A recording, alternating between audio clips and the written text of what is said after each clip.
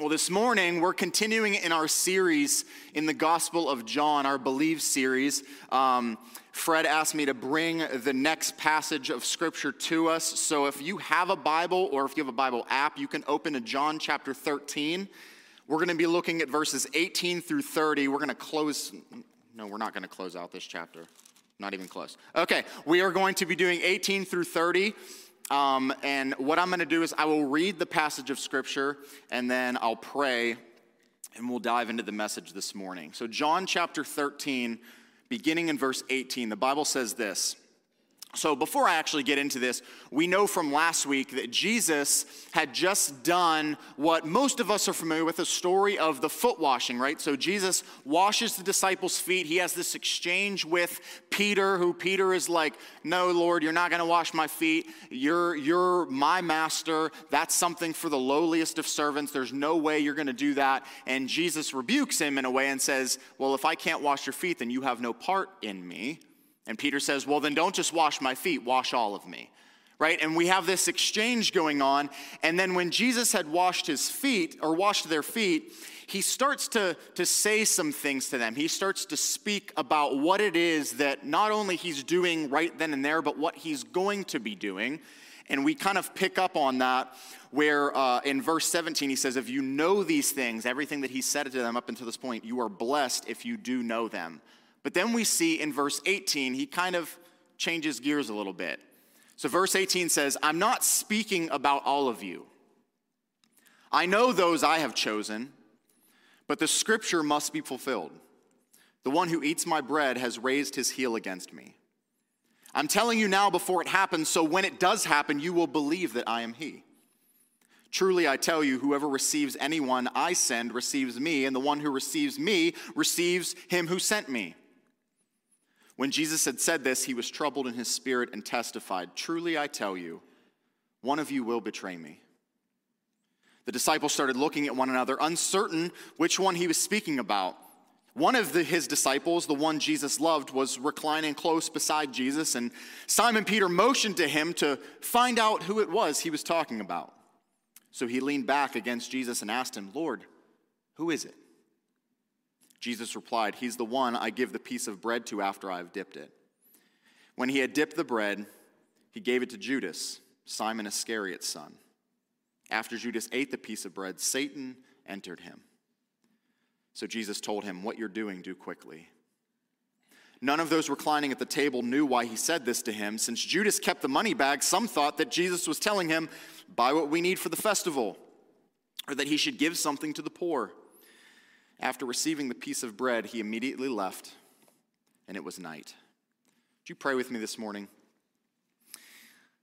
Lord, I'm thankful for you, first and foremost. I'm thankful for the local body that has gathered together here today to worship you and want to gather around your word and in song and just bring glory, honor, and praise to your name. And I pray that as I dissect your word and I try to reveal some truths to your people this morning, Lord, that you would remove me from this stage, that you would take my place, and that you would just speak truth and allow these words to penetrate the hearts of those sitting underneath my voice and really change them and challenge them, Lord. This is a heavy passage of Scripture, and it's a sad passage in a way, but at the same time, we know that you use things like this for good, and you use things like this for our redemption.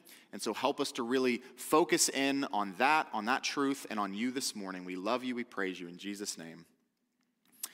Amen. So I believe it was a couple of weeks ago, Pastor Fred had mentioned that not every gospel account mentions or accounts for every single event during Jesus' life. In fact, there are very few accounts recorded across all four of the Gospels. So Jesus' death, his burial, and his resurrection obviously being one of those events. Accounts like these indicate significance regarding the bigger picture of the gospel. This is something that obviously made a huge impact in all four of the gospel writers. Well, where we are this morning is one of the accounts that you can read about in all four of the gospels. Here in John chapter 13, as well as in Matthew 26, Mark 14, and Luke 22, the prediction of Jesus' betrayal by this man named Judas Iscariot. No doubt if you've been in church for any length of time or experienced, you've listened to, you've heard about the Easter story, right? Jesus' betrayal is a known factor in and amongst the history of that story. One could argue that Judas Iscariot is one of the most infamous and notorious characters in all of the Gospels, if not the most. I think that's understandable to look at someone like that who did such a heinous act, right? Betraying the Son of God and handing him over to be put to death. He's known as one of the biggest traitors in all of human history. Literally, he's referred to Judas the betrayer. What a title to bear, huh? He's a disciple we hear from very little throughout the Gospels, up until the end of Jesus' ministry. Obviously, the moment of his betrayal, he was a hypocrite, fooling everyone around him into thinking he was a true follower of Jesus. And we understand from Matthew 27, verse 5, and Acts 1, 15 to 20, that Judas, overcome by the guilt of what it is that he ultimately will do, which is betray Jesus, took his own life before dawn even broke the next day. Such a sad story of human life, in my opinion, to grow up and then to be a follower, a close-knit follower of Jesus Christ, only to betray him, be overcome by guilt of that betrayal, and then kill yourself. And yet, we'll see, Judas is without a doubt a vital figure in all of redemption history. Now, this is not to say that we should give him any credit. Jesus makes that very clear in Matthew chapter 26, verse 24. Jesus says, "Woe to the man by whom the Son of Man is betrayed. It would have been better for him if he had not even been born." So no credit to Judas for his cowardly act of betrayal of his teacher, of the Messiah, of his friend, but all credit and glory and honor to God for using one of the darkest moments of betrayal between two individuals to bring about something much, much greater for all of mankind. Amongst the intimacy of the moment between Jesus and his disciples in John chapter 13, Jesus understood that the time was now to reveal his betrayer, to look at him face to face and send him away to do what it is that he's already set out to do. Because we know that Jesus' hour had come. Chapter 12, verse 23, we even see this come up again in the beginning of this chapter in verse 1. Jesus knew that his hour had come to depart from this world to the Father. His death will take place very soon. And just hours before his betrayal and all that would follow, Jesus, with Judas sitting among them, displays a selfless act of service, foot washing, as an example to the disciples and foreshadowing what was to come. In verses 15 and 16, earlier in the chapter, he's essentially saying to them, so verses 15 and 16, "For I have given you an example that you should do just as I have done for you. Truly I tell you, a servant is not greater than his master, and a messenger is not greater than the one who sent him." He's essentially saying to them, you're not greater than me. And here's the thing. I do this for you, therefore selflessly serve and love one another. Because if I do it, you ought to. And if you do this, verse 17, you're blessed. But then again, Jesus goes on, I'm not speaking to all of you. I'm not speaking about all of you. I can't promise this to all of you sitting in this room. This is where we are. The moment the betrayer is predicted and announced this morning, I would like to point out 4 things that I think would be helpful as we kind of unfold the next 13 verses of Scripture. Just 4 things I think that would really help us kind of shape the form of this passage, and then I'll give you some stuff underneath each point. So point number 1, if you're taking notes this morning, is that Jesus anticipated his betrayal. Jesus anticipated his betrayal. Verses 18 and 19 again, Jesus says, I'm not speaking about all of you. I know those I have chosen, but the scripture must be fulfilled. The one who eats my bread has raised his heel against me. I'm telling you now, before it happens, so that when it does, you will believe that I am he. Judas. What an example of a lost opportunity, right? He has walked with, he has talked with, he has witnessed everything that Jesus has said and done during his public ministry. Even back in the beginning of Jesus' ministry, John chapter 2, verse 25, we understand that Jesus knows what is in the heart of man. Even Jesus speaking in John chapter 5, verse 42, Judas has to know that Jesus knows that he doesn't truly love him. At any point, Jesus could have called him out. I mean, imagine the weight of knowing Judas's heart for 3 years. Your friend, someone you shared meals with, someone you did ministry with, and you know in their heart of hearts that they're ultimately going to betray you. They're not invested. They're just along for the ride long enough to find their way out and to betray you. I mean, imagine the weight of knowing that Jesus knows the depths of your heart. Imagine us now in Judas's position, because here's the thing. He does. He knows the depths of your heart. You might be able to put on a front to other people, but Jesus knows what's truly in your heart. And one would think that something like this would spur Judas on to maybe do the right thing, to not succumb to temptation, easy money, 30 pieces of silver for his friend, the Messiah. But if anything, this does the complete opposite. Jesus and his disciples are at what is known to most of us nowadays as the Last Supper. Okay, so that's where we are. The supper has not taken place yet, but obviously they're in the room where the Last Supper is going to take place. And so they're around the table, and Jesus obviously takes his outer garment off and he washes the disciples' feet. And Judas, at this point, has already made the deal to betray Jesus. I don't know if you knew that, but by the way, at this point in the gospel account, the deal is done. Matthew 26, Mark 14, Luke 22, they record this account. He's just looking for a time and a place to do it. There was no prearranging the betrayal necessarily, at least here in this setting, because no one knew where they were staying that night. In fact, we read that only 2 disciples knew where they would be. Again, Jesus is a wanted man. We got to remember that from prior sermons and earlier in the gospel. Jesus at this point has a target on his back. People want him dead. They're after him. And so this meeting with his disciples was done in secret. Mark 14, 12 to 16 records that 2 of his disciples went ahead and made arrangements for them to meet in this upper room.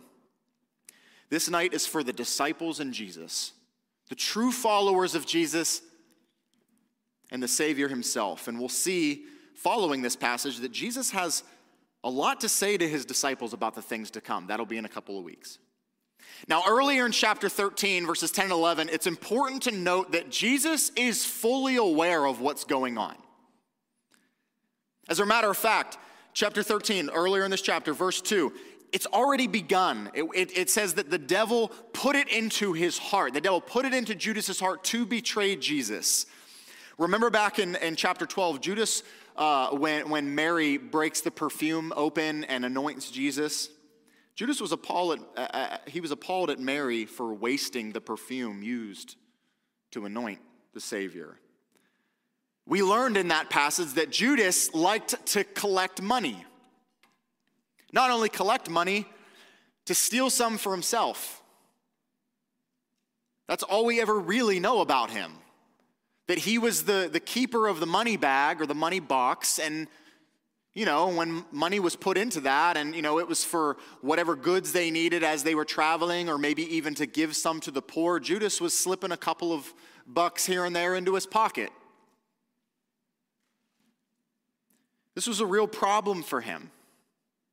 So much so that when the opportunity presented itself, again, Jesus is a wanted man. Clearly there is a price out for his head. He seized another opportunity to make some easy cash. I mean, at this point, it's clear that he's in no way invested in the ministry of Jesus. There's no way he's invested in anything of eternal value. Judas's main focus is materialistic and self-centered. And again, Jesus is aware of all of this. He indicates this back in verse 11.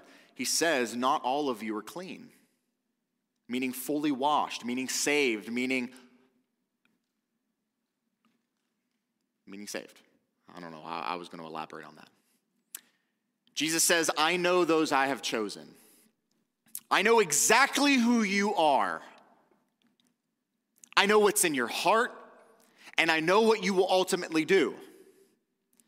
We read something similar in John chapter 6, verses 70 and 71. This is after Jesus is teaching some very harsh things that are not so easily digestible, things like, unless you eat my flesh and drink my blood, you cannot enter the kingdom of heaven. And people are like, what is this dude talking about? These sayings are too hard to understand, and a lot of them begin to leave. And Jesus then looks at his disciples and says, will you go as well? And Peter, obviously, in that very famous response, says, Lord, to whom will we go? You alone have the words of life. And Jesus' response essentially is, yeah, but you didn't choose me. Didn't I choose you? Didn't I ask you to follow me? Essentially, he's saying, I know you. I am in no way a victim of any of you. Nothing you do has not already or will not be God ordained. I know those I have chosen, even the one who is a devil.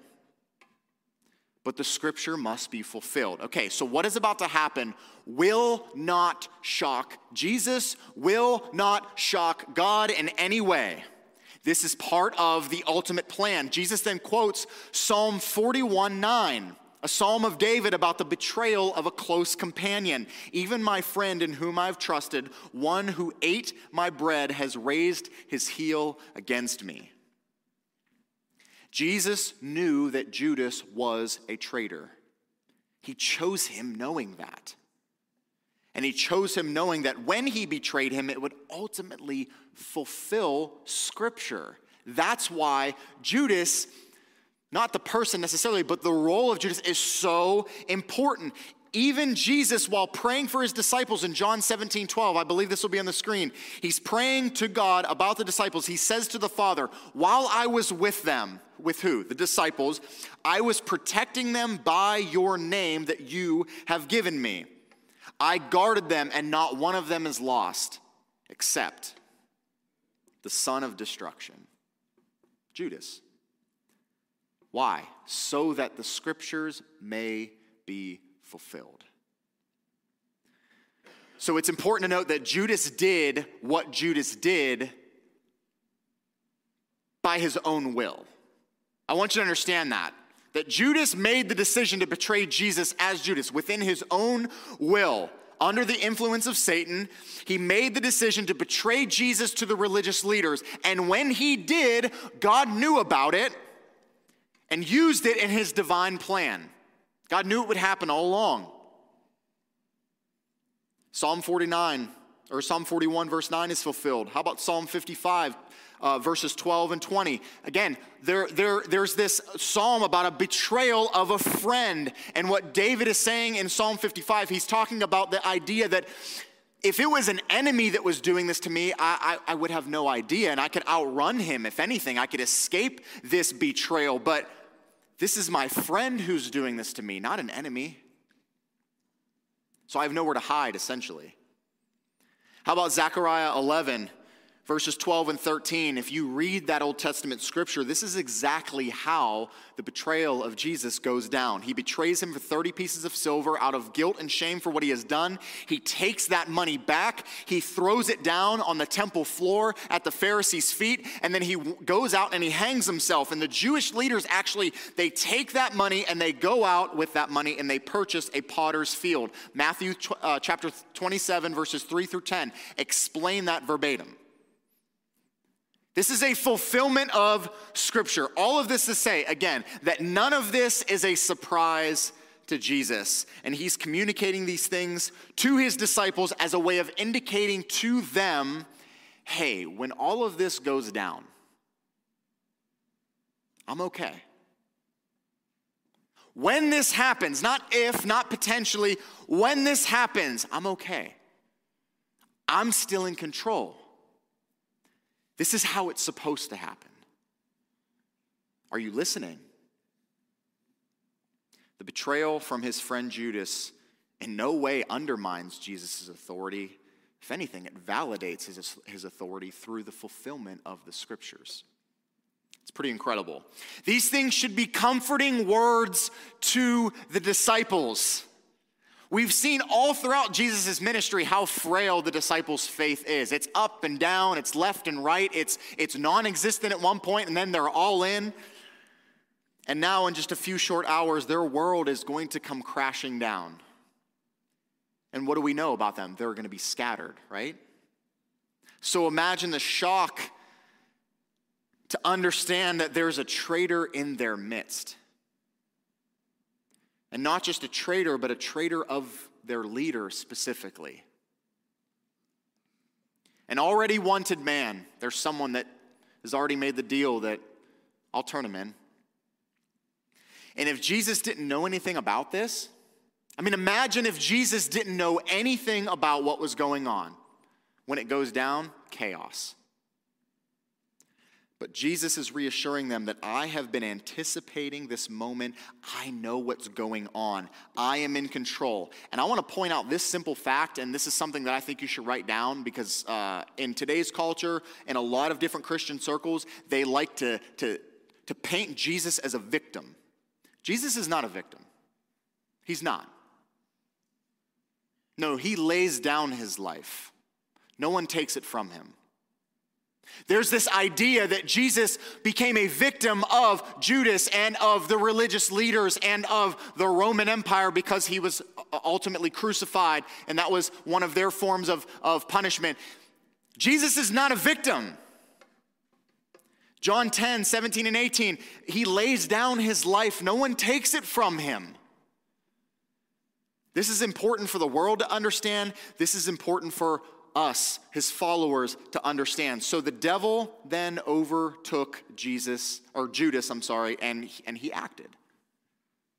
But in the process, Judas fulfilled what the scriptures said he would do anyways. Judas was without a doubt chosen by Christ. This was anticipated, this was expected, this was foretold in the scriptures, and Jesus makes the claim that this is so important that the disciples know this. Why? Verse 19, I'm telling you this now before it happens, meaning it will happen, so that when it does happen, you will believe that I am he. No doubts about it, I am God. This should not cause any disbelief among any of you. If anything, it should cause you to believe me and believe in me all the more. Jesus didn't tell his disciples about the betrayal because it's something that he had just learned about. He knew it all along, and this plainly shows the grave importance of Jesus' anticipation of his betrayal. Point number 2 this morning. Jesus encouraged his disciples as he revealed his betrayal. Jesus encouraged his disciples as he revealed his betrayal. Look at verse 20 again. Jesus says, truly I tell you, whoever receives anyone I send receives me. And the one who receives me receives him who sent me. When Jesus had said this, he was troubled in his spirit and testified, truly I tell you, one of you will betray me. Okay, so verse 20, I'm not going to lie. When I first read this passage, and I've read this passage numerous times, but in preparation to preach it, I understood the meaning behind verse 20. I get the premise. It's similar to this commissioning language that Jesus uses in other gospel accounts, right? So this commissioning language of the Father sends Jesus, Jesus then sends the disciples. So if the disciples are received by anybody, then Jesus is received. And if Jesus is received, then the Father in turn is received. It's commissioning language. But why here? Why in the midst of foot washing and then explanation of that foot washing, but then backtracking and saying, but I'm also not talking about all of you, because here's the thing, the scriptures have to be fulfilled, and I'm telling you all of this so that when the scriptures are fulfilled, you'll believe that I am he. And here's the deal, one of you is going to betray me, but at the same time, if anyone I send receives me, and the one who receives me receives him who sent me, like he starts this commissioning language. Why? Well, Jesus is reminding and he's encouraging his disciples here, both the faithful 11 and Judas, that there is still work to be done. That even in this pivotal moment of betrayal and treason and backstabbing and disruption and pure evil, the integrity of the disciples' commission is not compromised. It remains the same. The reason that they were chosen remains. That nothing about your mission as my disciples changes or is invalidated. That's what Jesus is essentially saying to them.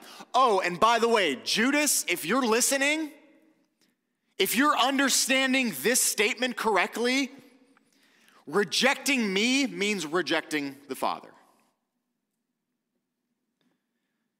Jesus just demonstrated plainly how he wants them to serve and love one another, but then he goes on and says, hey, remember though, there's still a command beyond all of that.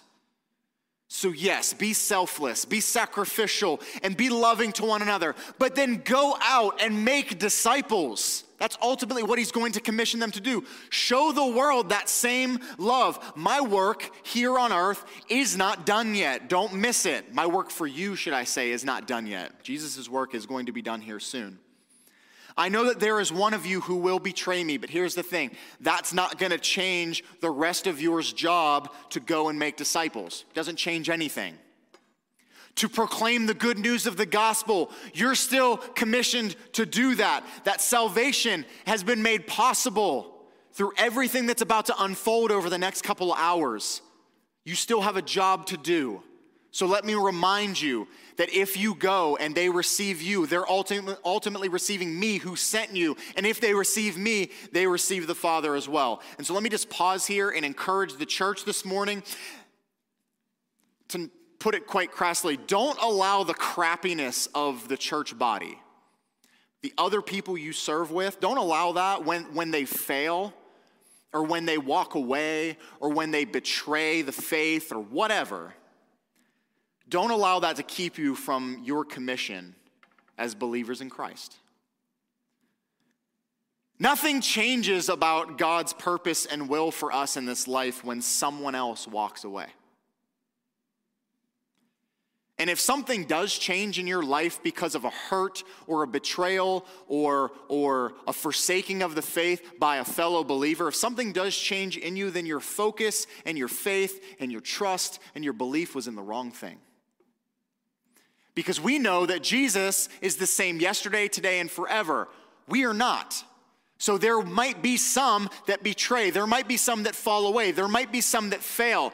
Our commission as disciples of Jesus Christ does not change based upon whether or not human beings are successful in this commission or walk away or fail. Betrayers do not change the truth. Those who forsake the things of God do not change the truth. People who reject Christ and his gospel message do not change the truth. But here's the thing, the world loves it when these hypocrites fall flat on their face. It's like they're just waiting for it to happen. The world loves it when leaders in the church fall away and forsake the name of Christ. It's as if it gives them some more justification and ammo for their unbelief. See, that's why you don't believe in this guy. That's why it's just a phony religion. That's why it's just like every other religion. That's why I don't go to church. That's why I don't believe. That's why I don't do the things you do, because all of you are just like me, and you screw up and you fall away, so you're no different. But here's the thing. Hear me out this morning. Better yet, hear Jesus out this morning. Betrayers and hypocrites do not change anything for true followers of Christ. No part of our commission to go and make disciples hinges on the reliability, on the faith, and on the follow-through of other people. The only thing it hinges on is the work of Jesus Christ, and that work was done, and it was complete, and he died, he was buried, and he rose again. It's not on us. The work of salvation is done. Jesus is resurrected, so nothing can undo that truth of the gospel. No one can stop God in his ultimate plan to save those whom he will. Really, it's on God to hold this all together. And we believe that he's, all-knowing and all-powerful, and we believe that he's sovereign over all things, and yet we still act as if there's something that we need to do to hold all of this together. Here's the thing. It's up to God to hold all this together and bring all things to pass according to his plan. And guess what? He did it then, he does it today, and he will continue to do it until that plan is complete. So along with this revelation of the betrayal, which we're about to talk about, comes this encouragement for the disciples, for the faithful disciples, the other 11, the ones that would not betray. Here's some encouragement. Even though one of you is going to betray me, I want to encourage you and say that stay on course. I'm preparing you. Let's look at verse 21 again. It says that when Jesus had said this, when he had said these things, when he had just encouraged his disciples, he was troubled in his spirit. Now, Jesus seems to have been troubled in his spirit a lot recently. We've been hearing a lot of this type of language in John's gospel recently. Now, I can imagine that in light of all of what was going to unfold over the next couple of hours, I can imagine why. But in this moment, knowing that one of your closest friends is going to betray you ultimately to your death, Leon Morris, he's a Bible scholar and Bible commentator, he puts it this way. He says, though John pictures Jesus as in control of this situation, and no doubt he is, he does not want us to think of him as unmoved by the events through which he is passing. Remember, this is Jesus' friend. A friend he's known for 3 years and that he has walked the streets with, that he has done ministry with, that he has laughed and cried with, no doubt, that they've hung out for 3 years nonstop. It's his friend. And here's the thing. You may have experienced betrayal by someone you love. I'm sure you have. Big or small. Doesn't matter. Betrayal is betrayal. It hurts. And I'm sure it hurt when that went down. But the main difference is that betrayal in your life caught you by surprise. But to walk around day after day after day for 3 years with this person, knowing that they would betray you, knowing that they would ultimately be the one to set the ball in motion for you to be put to death, the troubling of Jesus' spirit, no doubt, was rooted both in the hurt and betrayal that he would experience by this close friend, but also, remember, the deep hatred for the sin in Judas' heart. Not hatred of Judas, but hatred of the sin in his heart. I mean, this is Jesus we're talking about here. This is God in the flesh who lived with one of the most wretched men in all of human history. A walking hypocrite, the betrayer of the Son of God. It's in this state of troubled, of his spirit being troubled, that he makes this declaration. It says that he testified. That means that he openly said it for the room to hear. He testified in the midst of his sorrow, the troubling of his spirit, and the grief in his heart. He proclaims this truth: one of you will betray me. Not only that, he begins this statement by saying, truly I tell you. This is such an unbelievable statement that he's about to make, that he makes sure that they take it seriously. No, believe me. I know. One of you will betray me. So it's been revealed. So not only have we seen Jesus' anticipation of his betrayal, we've seen his encouragement to disciples as he revealed his betrayal. But point number 3 this morning is that the disciples questioned the betrayal. The disciples questioned the betrayal. Makes sense. Let's look at verses 22 through 25. It says, the disciples started looking at one another. Uncertain which one he was speaking about, one of his disciples, the one Jesus loved, was reclining close beside Jesus. Simon Peter motioned to him to find out who it was he was talking about. So he leaned back against Jesus and asked him, Lord, who is it? So complete and utter confusion fills this room. I can understand why. Everything that has happened up until this point around the dinner table, all this talk of loving and serving one another and the foot washing and just the amazing experience of that with your Messiah. Not only that, but with your teacher. Not only that, but with your friend. And then, boom. Truth bomb explodes and it leaves everyone in the room just shocked and confused and what? It was not obvious to the other 11 disciples that Judas was the one.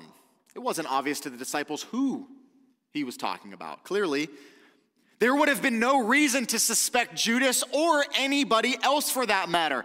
Maybe, to the disciples now, maybe, just maybe, Jesus was just alluding to some kind of accidental or unintended betrayal, you know.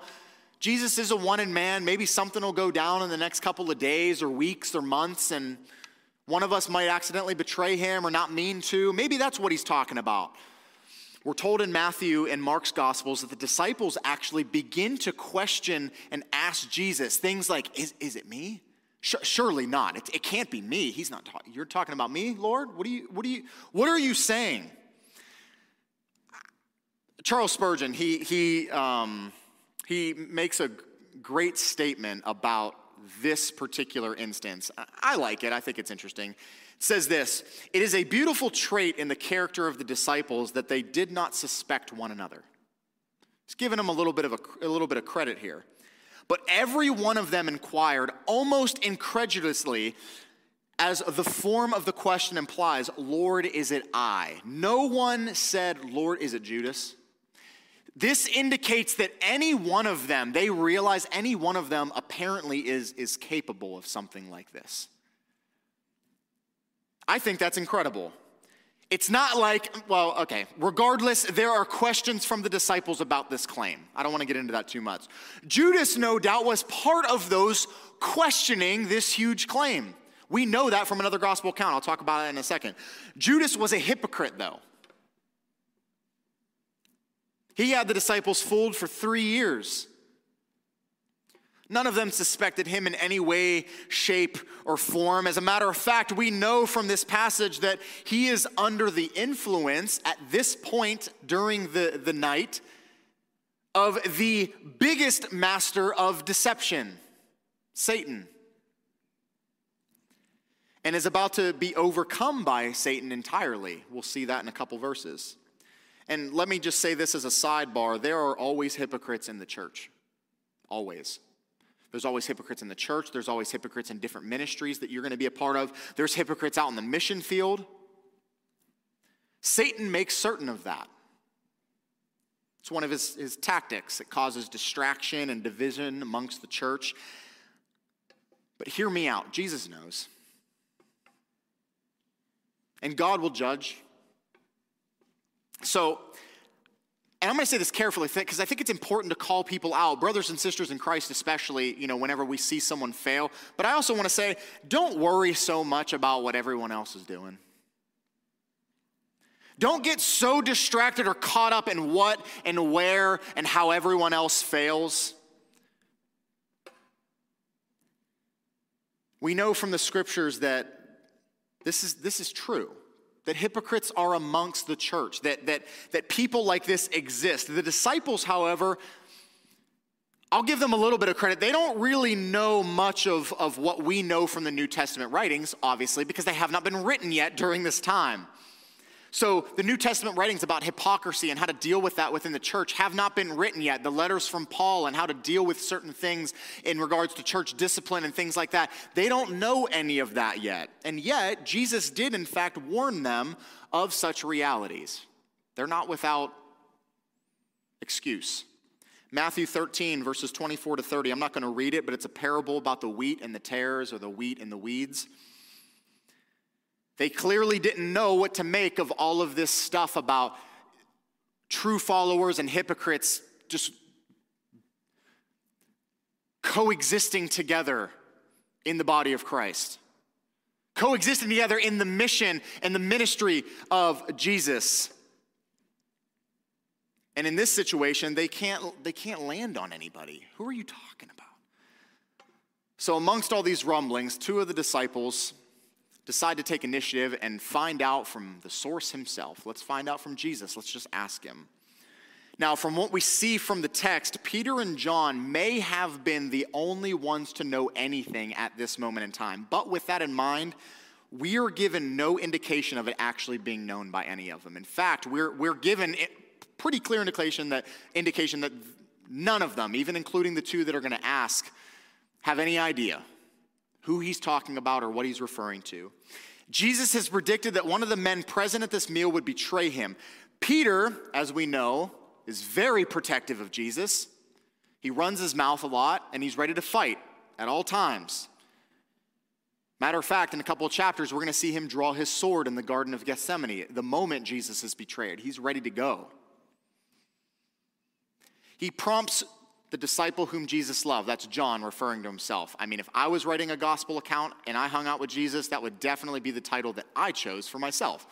The disciple that Jesus loved the most and who was the most handsome. Jesus was digging on his tattoos. Okay, anyway. He prompts John. Find out who he's talking about.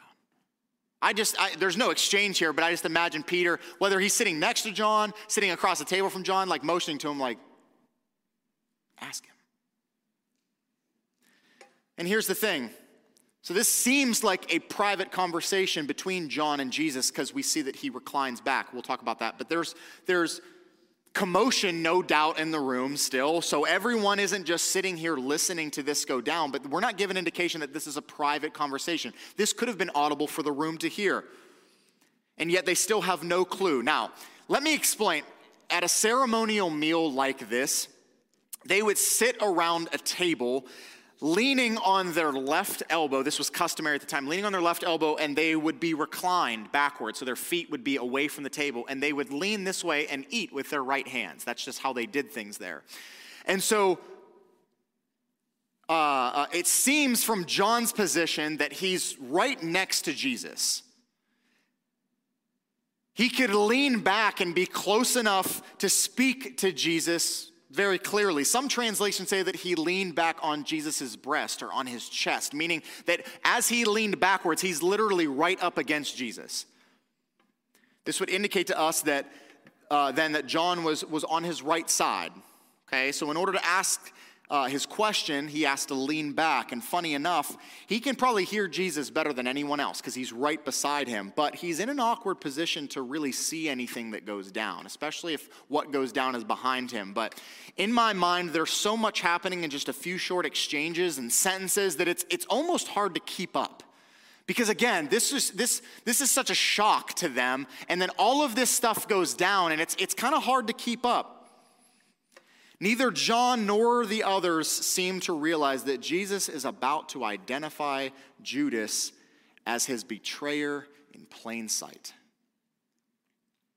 So we've seen up until this point that Jesus anticipated his betrayal. Not only that he encouraged his disciples while he revealed his betrayal. Not only that, then the disciples' response is that they questioned what it is that would go down about this betrayal. And then point number 4 and last of this morning, Jesus spoke directly with his betrayer.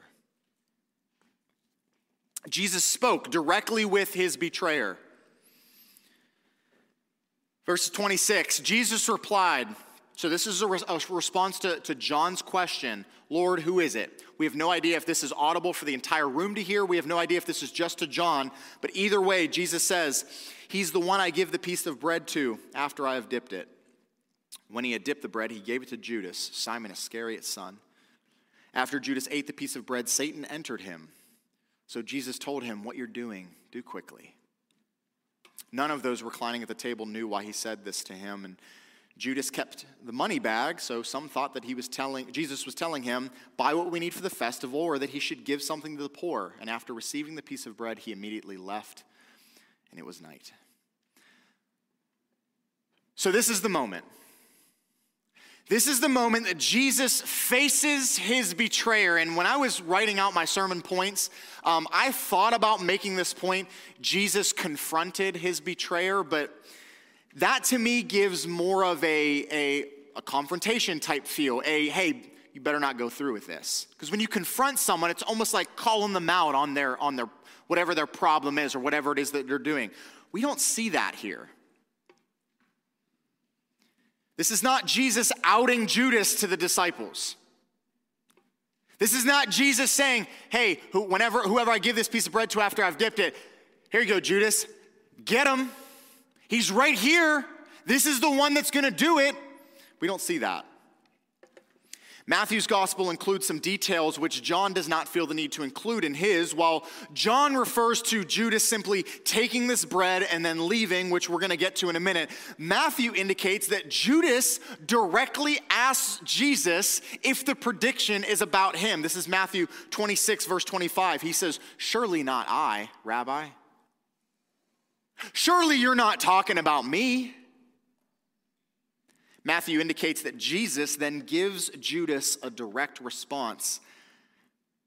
You have said it. Now, you could read that one of two ways. You could read that in an accusatory way where Jesus is like, you're saying it. I read that as with some heartbreak in Jesus' words. One last chance to repent, Judas. You have one last chance to not do what it is that I know you're going to do anyway, but I want to offer you this one last chance. And no one seems to respond to any of this. John here fills in then what Matthew leaves out. In the emotional chaos and confusion of this moment, this exchange between Jesus and Judas is obviously lost or misunderstood. Different disciples probably heard different things. No one clearly understands the exchange that just went down. They're all interpreting it a different way. Apart from two people, no one else understands what it is that just went down. And those two people are Jesus and Judas. They're the only two that really know what's going on here. Now, what's the significance of this piece of bread being dipped? Without going into great detail, in the ancient world, sharing food with someone, specifically being the first one to receive food at a meal, had implication of great friendship or a peace offering. I think this is understandable even to an extent in our culture, right? When you have guests over your house for dinner, typically you allow them to plate their food first. You allow them to serve themselves first. It's a sign of hospitality, sign of friendship, right? Not only this, but remember, Jesus knows what will happen in the coming hours, and yet he has, just moments ago, washed Judas's feet. We're not given any indication that he skipped over Judas. Like, nah, I'm not going to wash your feet. I know you're my betrayer. It's assumed by the readers that Judas was one of the ones that Jesus washed his feet. And it's here with the piece of bread that he shows one last expression of friendship to the very person who will set the final hours of his life in motion. There is a British Bible scholar, his name is R.V.G. Tasker, which is probably the coolest name ever. I'm probably going to legally change my name to that. R.V.G. Tasker, just sounds scholarly. He says this, when Jesus offers Judas a special morsel, so the bread, from the common dish, such as it was customary to offer, or for a host to offer an honored guest, it is a mark of divine love which ever seeks to overcome evil with good. I mean, what love and mercy is displayed from Jesus in this moment? And then, however, we have a very sad and heavy verse of Scripture, verse 27. It says, after Judas ate the piece of bread, Satan entered him. Now, it was already in the heart and will of Judas to betray Jesus. John chapter 13, verse 2, we understood that. It was already in the heart of Judas to do this. And remember, the money exchange has already gone down. It already happened. It was more about finding the opportunity to do it. It's in this moment as if accepting the bread from Jesus revealed that Judas was completely and utterly unaffected by his loving gesture and appeal. If there was any hesitancy on Judas's behalf, surely he would have said, I can't accept that. But here's the thing. He takes it, and from that moment, Satan had complete control over him. He completely shut out any hope in his heart towards Jesus and basically opened it for the devil to completely occupy. There's no turning back at this point for Judas. Now, who would know this? Jesus, the Son of God. And what does Jesus say to him in this moment? What is the exchange between Jesus and his betrayer? What does he say to him? He says, "What you're doing, do quickly." If we translated the original Greek in a more direct or literal way, we would read this as, hurry up. Let's get this over with. I mean, do you see it? This is a command from Jesus. I'm done with you. Go and do what you must do. Jesus wanted him gone. And in a way, needed him to be gone. Why? So that he could take the next few hours to really invest in and promise things to his true followers. We're going to see this in a couple of weeks. Nothing he has to say from this point on is for Judas. It's not. You are completely sold out to Satan now, so just go. All you have to do is read verse 31 to know that, which we're going to do in a couple weeks, you'll know that there are things that Jesus needs to say. There's a new commandment that he's going to give. But here's the thing. For that conversation to begin, Judas has to leave because it's not for him. Verse 17, if you know these things, you are blessed if you do them. Verse 18, I'm not speaking about all of you. Again, Jesus is very clear that there's one person in particular that he's not referring to when he's talking about these things. Not only that, he needed him to leave to do what it is that he was setting out to do. And what was that? What was he setting out to do?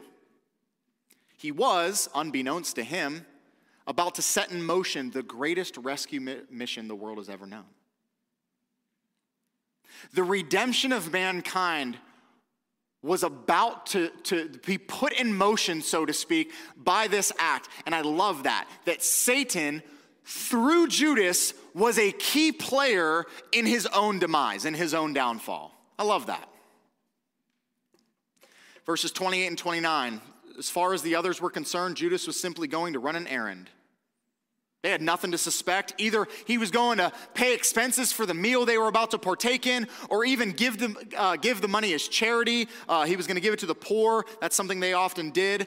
None of those reclining at the table knew why he said this to them.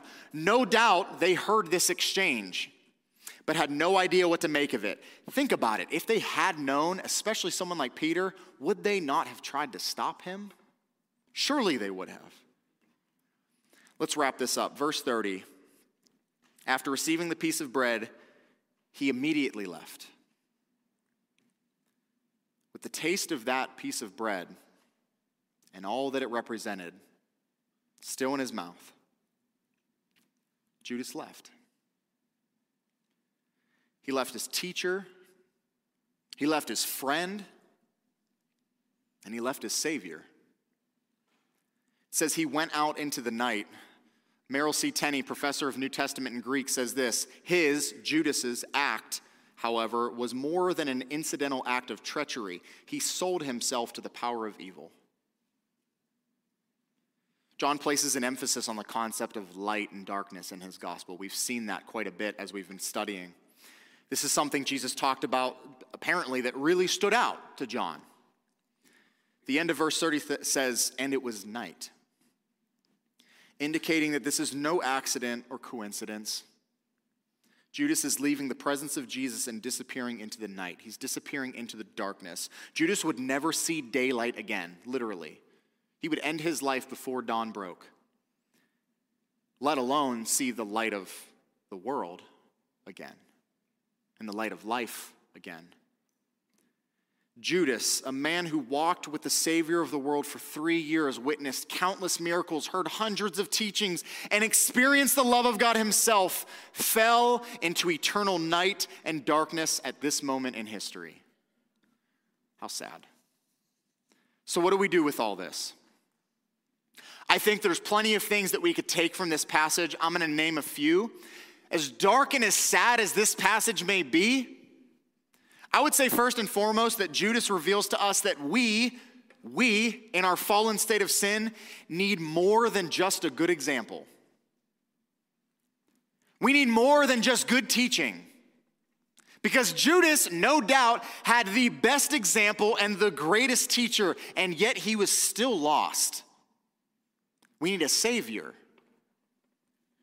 I think we can use this story as an example of lost opportunity. I've kind of mentioned this before. Judas, he had everything. Not literally, not materially, but he had everything in regards to walking with the Son of God. He knew Emmanuel personally, and yet was clearly enticed and driven by other things. And you might be thinking to yourself, as I have done on more than one occasion when I read about the betrayal of Jesus, I would never have done that. Would you, though? I'm sorry, but correct me if I'm wrong. Do we not betray Jesus all the time when we participate in the sin of adultery or idolatry? When we place something higher than our want and desire and trust and belief in Jesus. This whatever it is something that I want more than Jesus. I'm placing all my faith and trust in this. We may not say these things out loud, but we sure live them out loud. How about the danger of loving money and pursuing earthly things? That could be something we draw from this. How about the fact that living a life as a hypocrite will always catch up to you? Living a double life, it'll always catch up to you. How about the influence of Satan in our lives? The fact that he is real. 1 Peter 5:8, be sober-minded, be alert. Your adversary, the devil, is prowling around like a roaring lion, looking for anyone he can devour. So be on guard. Maybe reflecting on the patience and love and mercy of Jesus in this moment. I think these are all important things, but above all this morning, I want to remind you of something. That God is sovereign over this entire situation. If you missed it, it was in my first point. We read in verse 19 that Jesus is warning his disciples about these things so that when they happen, they will believe that he is God. This points to nothing but the magnitude of God and his sovereignty of all things. So hear me out. Nothing sinful men can do can or will ever thwart the plan and purposes of God. It won't happen. We just read evidence to the fact that Satan, through influence and eventual possession of Judas, would carry out one of the most vile acts of betrayal and treachery in all of human history, and yet doesn't even realize that in turn he's condemning himself to death. That it is through this act of betrayal just hours later that the ball will be set in motion for Jesus' suffering to begin, to then go to the cross, to die, be buried, and then rise again. This is what sets this in motion. And don't forget that all of this was brought about by a man, a human being, just like you and I, a sinner. That such evil could even be possible. It's unfathomable, and yet we see it all the time. We see it today. We see it all throughout Scripture. Sinful men and evil just showing its ugly face in and through us all the time. As a matter of fact, one of my favorite stories in all the Bible is Joseph in the Old Testament. At the end of the story, through all the chaos, confusion, betrayal, lies. Seriously, if you've never read that story before, read it tonight. It's 14 chapters. We read books that are way longer than that all the time. Genesis 37 through 50. Just read it. It's incredible what goes down. People say the Bible is boring. Maybe some parts of Leviticus, but I'm reading Leviticus right now. Here's the thing. At the end of the story, when all comes to completion, just how God intended it to be, by the way, we read in Genesis 50, verse 20, Joseph, standing before his brothers that years ago plotted death against him, decided to spare his life, they're so generous, and decided rather we're just going to sell him into slavery and then fake his death to trick our father, because they just didn't like him. They just didn't like him. So let's kill him. Nah, we might not kill him. Let's just sell him into slavery. And then Joseph, through all of these up and downs in his life, is now in a position of authority, basically is the deciding factor of whether or not his brothers will live or die through the famine. Joseph looks at his brothers and says, "You have planned evil against me. God planned it for good to bring about the present result, the survival of many people."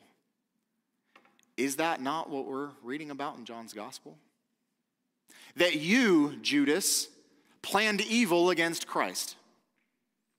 But God planned it for good to bring about the present result, the eternal survival of many people.